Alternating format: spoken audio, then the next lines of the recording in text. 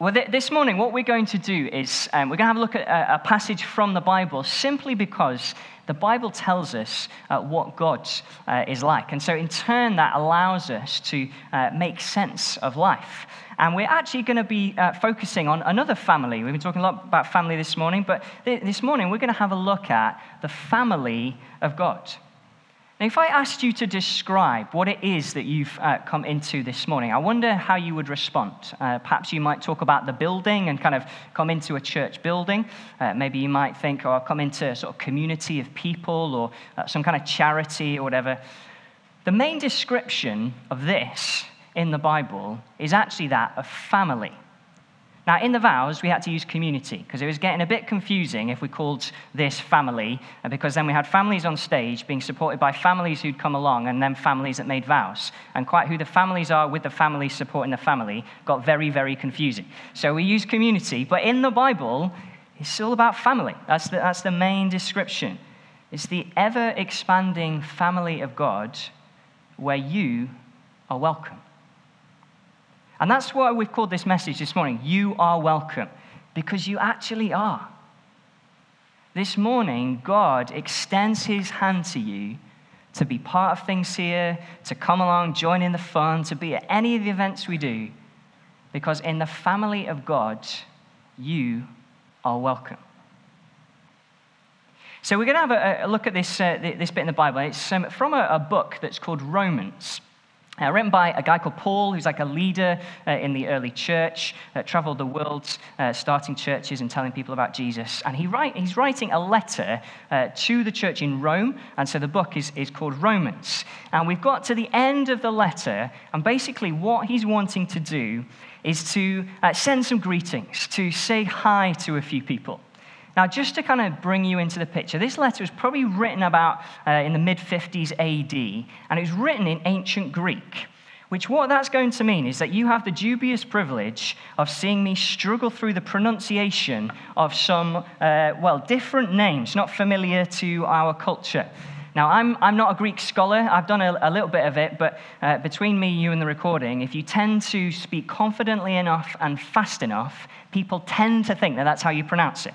So, see how we get on. This is Romans 16, and we're reading from verse 1. The words will come up on the screen.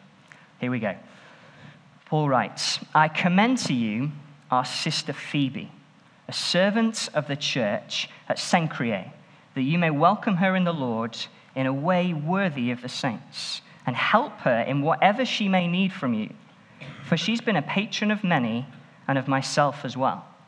Greet Prisca and Aquila, my fellow workers in Christ Jesus, who risked their necks for my life, to whom not only I give thanks, but all the churches of the Gentiles give thanks as well.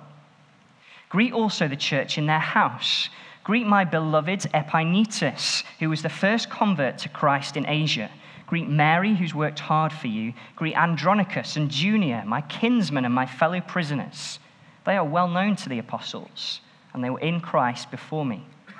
Greet Ampliatus, my beloved in the Lord. Greet Urbanus, our fellow worker in Christ, and my beloved Stachys. Greet Apelles, who's approved in Christ. Greet those who belong to the family of Aristobulus. Greet my kinsman Herodion. Greet those in the Lord who belong to the family of Narcissus. Greet those workers in the Lord, Tryphena and Tryphosa. Greet the beloved Persis, who's worked hard in the Lord. Greet Rufus, chosen in the Lord, and also his mother, who's been a mother to me as well. Greet Asyncritus, Phlegon, Hermes, Patrobus, Hermas, and the brothers who are with them. Greet Philologus, Julia, Nereus, and his sister, and Olympus, and all the saints who are with them. Greet one another with a holy kiss. All the churches of Christ greet to you. Well, I said that the Bible helped to make sense of life. And I suppose unless you're looking for baby names, it doesn't immediately jump out that kind of gives us lots of sort of things to live with. But let me put you in the picture of what's going on here. This is the end of the letter, but what's gone before? Well, Paul, this leader in the early church, has been telling the church in Rome the best news that they could ever hear. He starts by saying that there are all sorts of hints of God in the world around us, in the beauty and the uniqueness of creation, and the fact that it takes more faith to believe that nobody created everything out of nothing than somebody created everything out of nothing. And he moves on to talk about our morality, and he says that whether you describe yourself as a particularly religious person and there's some external set of rules that you live by, or whether your morality is internal and you just kind of operate with a sort of a sense of, well, I just know what's right. Actually, what Paul says is all of us have actually fallen short of God's standard of perfection. And Jesus said that we're to love the Lord our God with all of our hearts and all of our mind and all of our soul and all of our strength, and our neighbor as ourselves.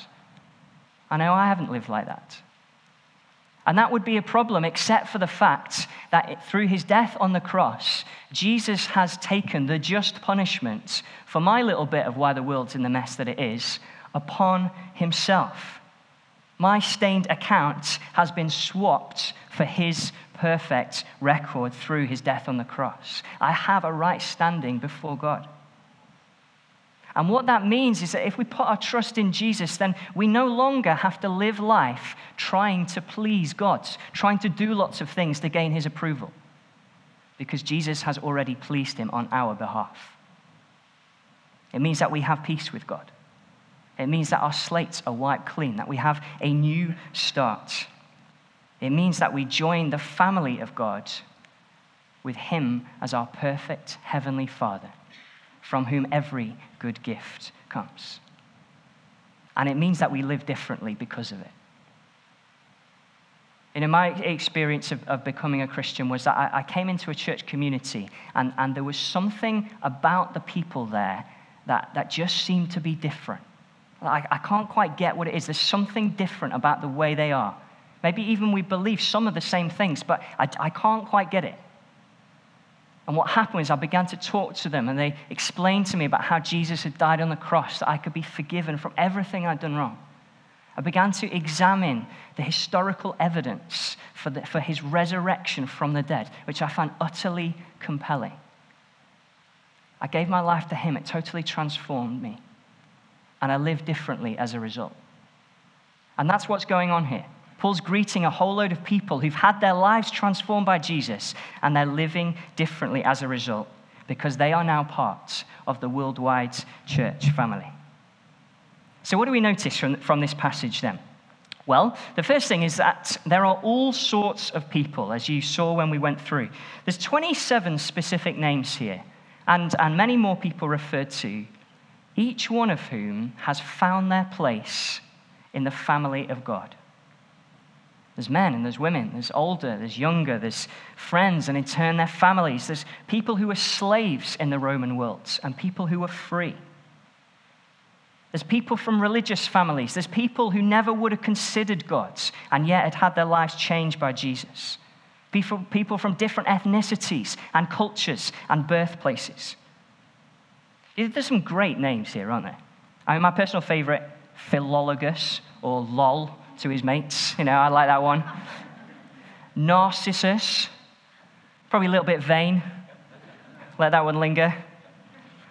But Paul starts with Phoebe. Now, I don't know about you, but I do not know an awful lot of people called Phoebe. I know one student used to be part of the church here. I know a lovely little girl called Phoebe. But other than that, I'm out. Anyone here know more than 2 people called Phoebe? Friend. Have you seen my notes?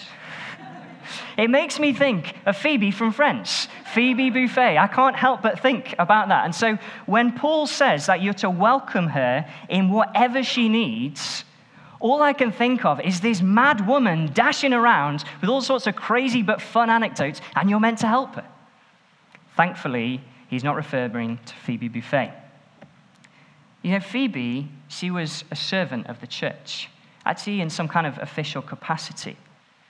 Paul says that she was a benefactor, or your translation might have patron.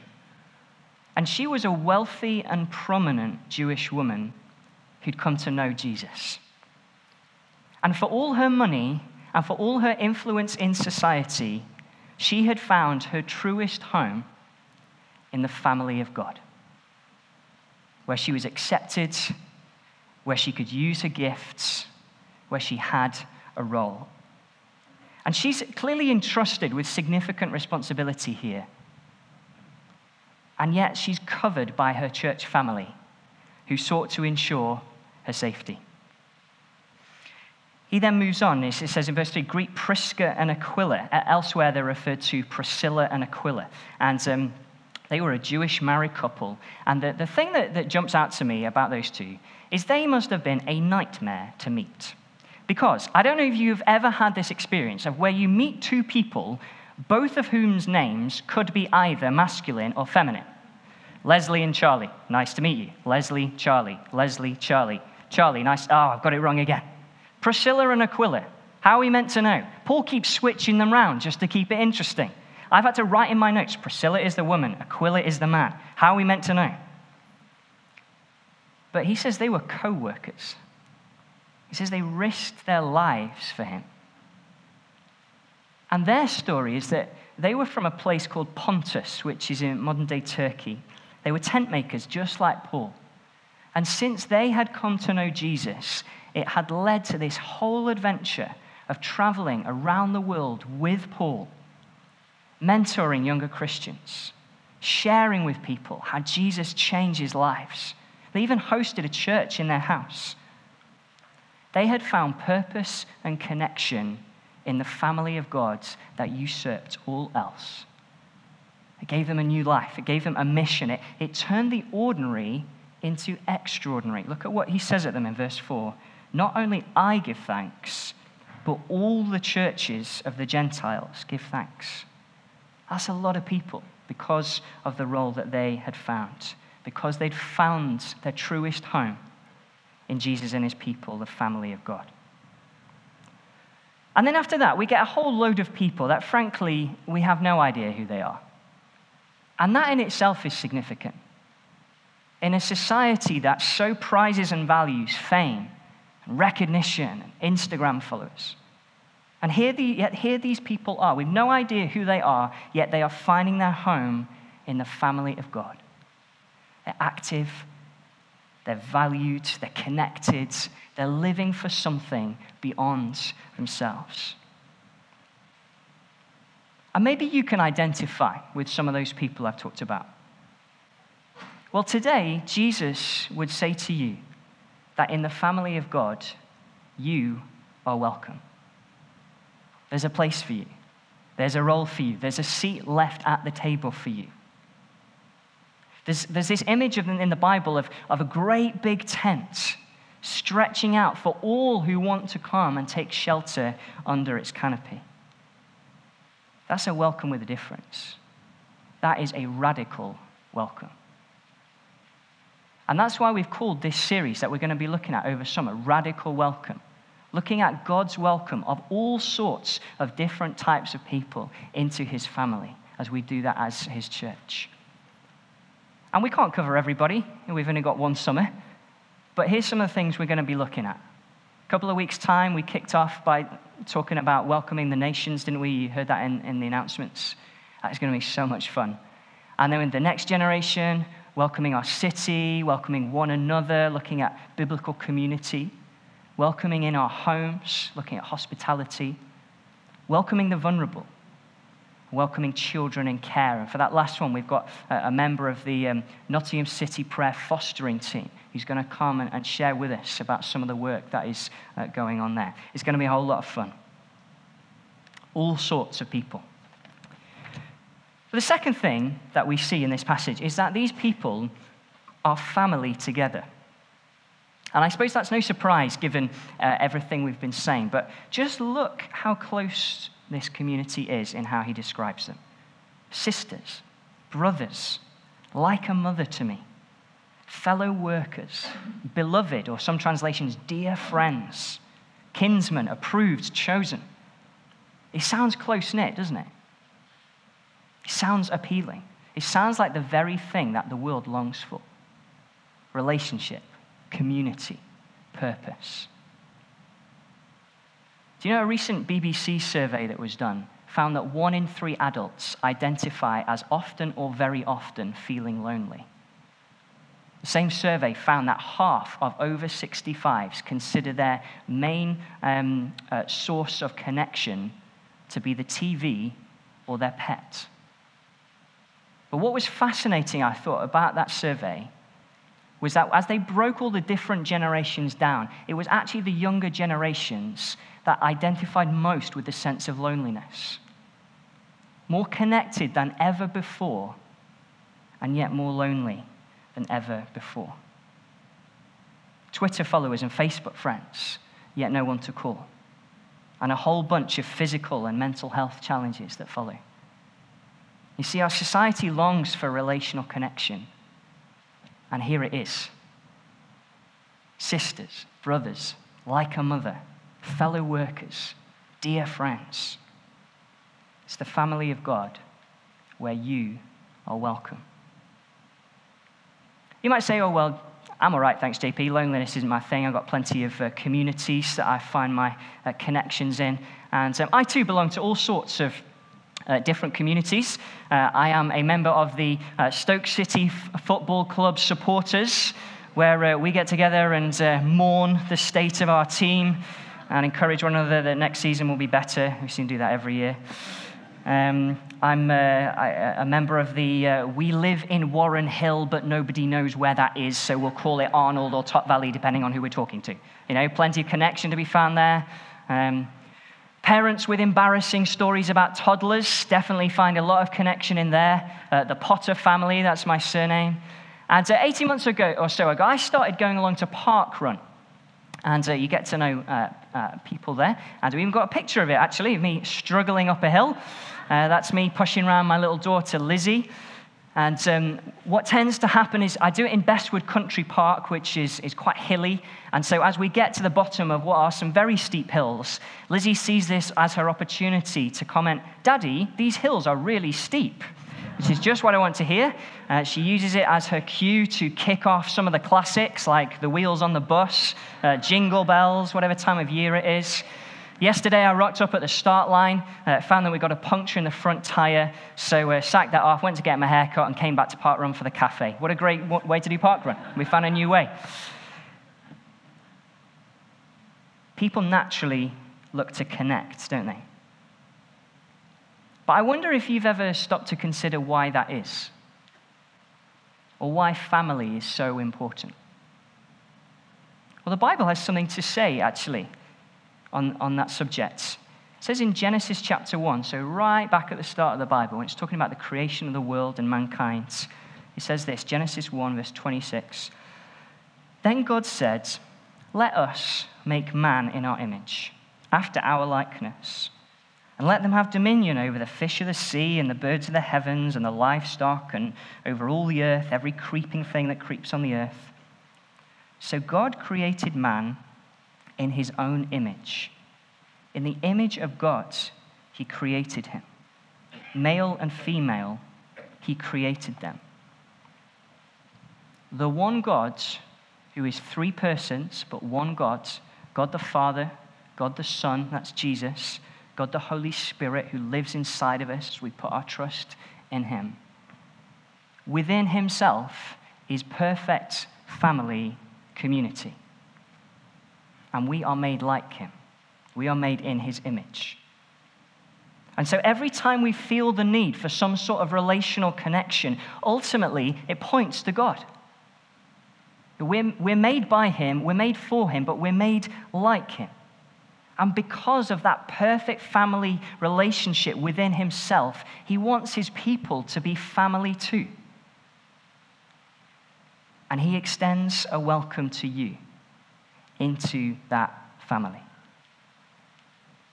You see, one of the amazing things that Jesus won on the cross is that if we put our trust in him, if you call yourself part of this church family, the Bible says that we are not just like family, we are family. We're not just like family, we are family together. We have a common Father in heaven, from whom every good and perfect gift comes. We are united by blood, the blood of Jesus shed for us, that he might win a people for himself. And diverse as we are, we come together through him. We bear a common name, the name of Christian. We share in a common inheritance.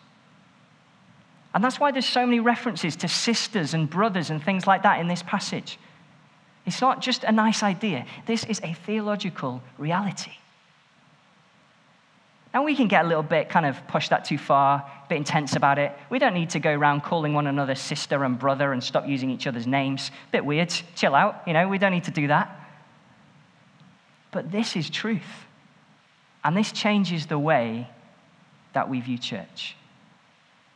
This changes my mindset when I come here on a Sunday. I'm not just gathering with friends, though I am. This is family. It changes my mindset about what home group is about, the communities that we have all across the city, 10 people or so meeting in different homes.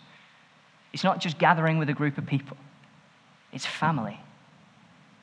I'm having to get used to just saying, I'm sorry, have we met before? I can't remember your name. Because I know the names of my family. And if we're family together, I want to know as many names as possible. Because we're family together. See, this is massive. This is big. And Roger here in the morning and Rosie over there in the evening is no doubt going to unpack this a little bit more when they speak on biblical community on the 8th of August. It's going to be a whole lot of fun. But the third thing to finish is this. All sorts of people, family together, and as the screen says, united by Jesus. You see, he is the one that is most referred to in this passage. He does it all.